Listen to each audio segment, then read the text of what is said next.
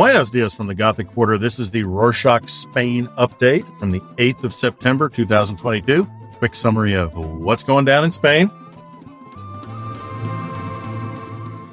After months of speculation, Russia has closed the gas tap. Nord Stream 1 gas pipeline that connects Russia with Germany provides about 40% of Europe's natural gas supplies.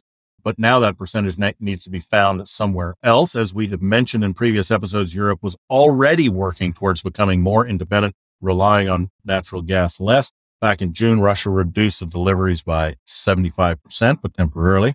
Countries will now have to use their reserves before they can figure something else out. The MidCat gas pipeline between France and Spain that does not yet exist could be the best alternative, though France is still adamant that it is unnecessary and unjustified for environmental reasons.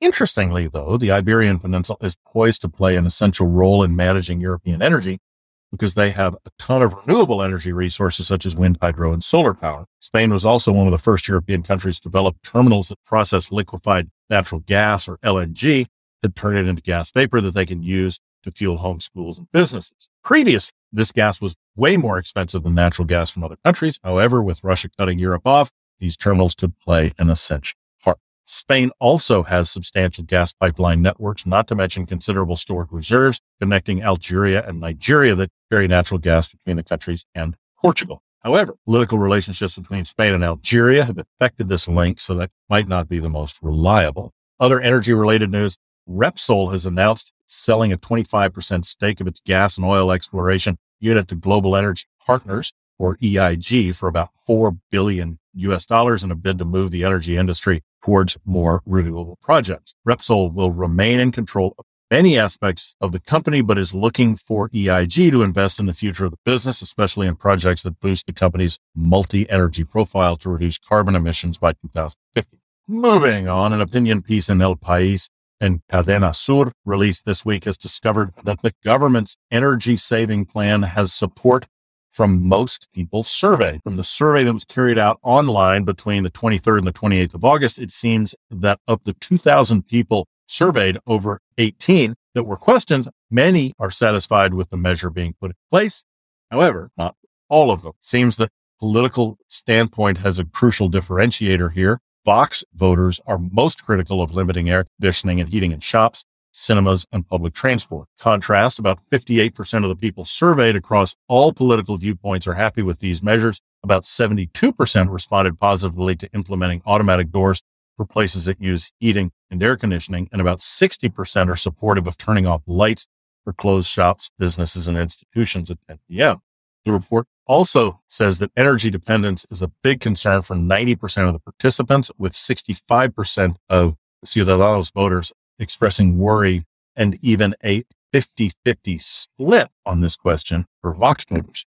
Speaking of public opinion, on Monday the 5th, President Pedro Sanchez invited 50 members of the public to Moncloa for a meeting to discuss ordinary citizens' concerns. People selected for this meeting weren't random, since over the years, the Spanish Socialist Workers' Party, or PSOE, has received countless letters from the public, and the participants were selected from among the letter senders. Skeptics are looking at this act as political or populist, which of course it partly is, with another election expected to be announced in the second half of 2023, but it's also nice. However, further events are being planned across the country to exchange opinions and listen to citizens' concerns. See what the political parties are up to. The Podemos party is putting pressure on PSOE to approve amendment of housing rights law by the end of this week. Approved, the proposal amongst 800 amendments will prevent vulnerable families from being evicted without alternative accommodation options and regulate rent in highly populated areas for owners. Seems time is up, and Podemos isn't going to wait any longer for PSOE to give their conclusions. In the same vein, Spanish Second Deputy Vice President Yolanda Díaz is pleading for the government to reach an agreement between distributors and consumers, price cap essential food items such as milk, bread, fruit. There are 5 leading food distributors in Spain that have captured about 50% of the market. According to Díaz, they seem to be taking advantage of the cost of living since, for example, they charge between 1 and 2 euros per orange when it costs producers 15 cents.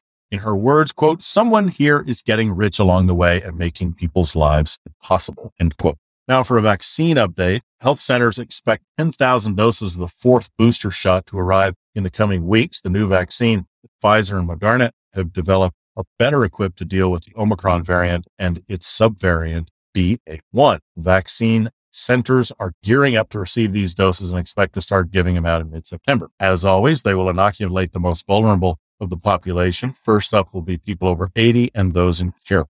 Moving on, if you've been told to pay significantly more rent because of the Consumer Price Index or CPI, well, maybe you don't have to. In most rental contracts, there's a clause that states annual rent could go up under CPI. However, back in March this year, the central government capped this amount at a maximum of 2%, meaning that agencies and landlords who own more than 10 properties can't increase the yearly price by more than 2% in contracts linked to CPI. However, and this is very important, if a landlord owns less than 10 properties, this price increase depends on the two parties. Therefore, if you've received a notice of CPI-linked increase for more than 2%, good to talk to your estate agent or landlord.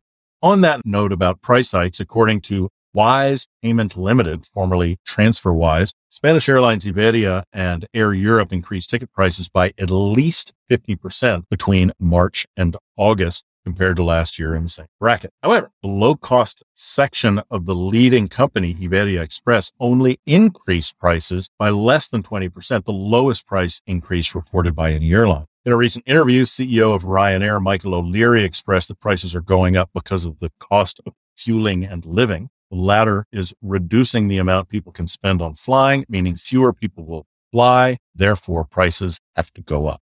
Next up, a group of neighbors has resorted to ingenious ways to protect their homes and streets from the brutal summer sun. The Weaving the Streets project, piloted by architect and designer Marina Fernandez Ramos in Valverde de la Vera, a small town in Extremadura. It has transformed the sunny plazas, allowing residents to enjoy outdoors without cooking up. They weaved ornate blankets that the town's residents have beautifully stitched from recycled plastic. They're great for shade, but the hope is that they will also drum up tourism for the town and become an example of how to recycle materials for other purposes. Link in the show notes if you want to see pictures. If you haven't made any plans for the end of September, we recommend checking out Fiestas de la Mercè, an annual festival in Barcelona that will take place from Friday the 23rd to Monday the 26th of September. The annual festival, which began in 1902, celebrates the city's patron saint, Mare de Déu de la Mercè, and marks the end of summer, kicking off cooler months. Activities, concerts, parades, stalls are dotted around the city, and unlike last year's version,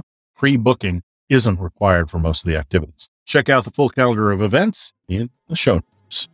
That's it for this week. So you've noticed we have no ads because we dislike them and respect your time. So if you want to help us out, buy one of our very cool t-shirts. Go to Rorschach.com. That's RORSHOK.com. Click support or head over to the link in the show notes. They are wildly environmentally responsible. And as we said, very cool. Questions, email us at podcast@Rorschach.com. Hasta la próxima.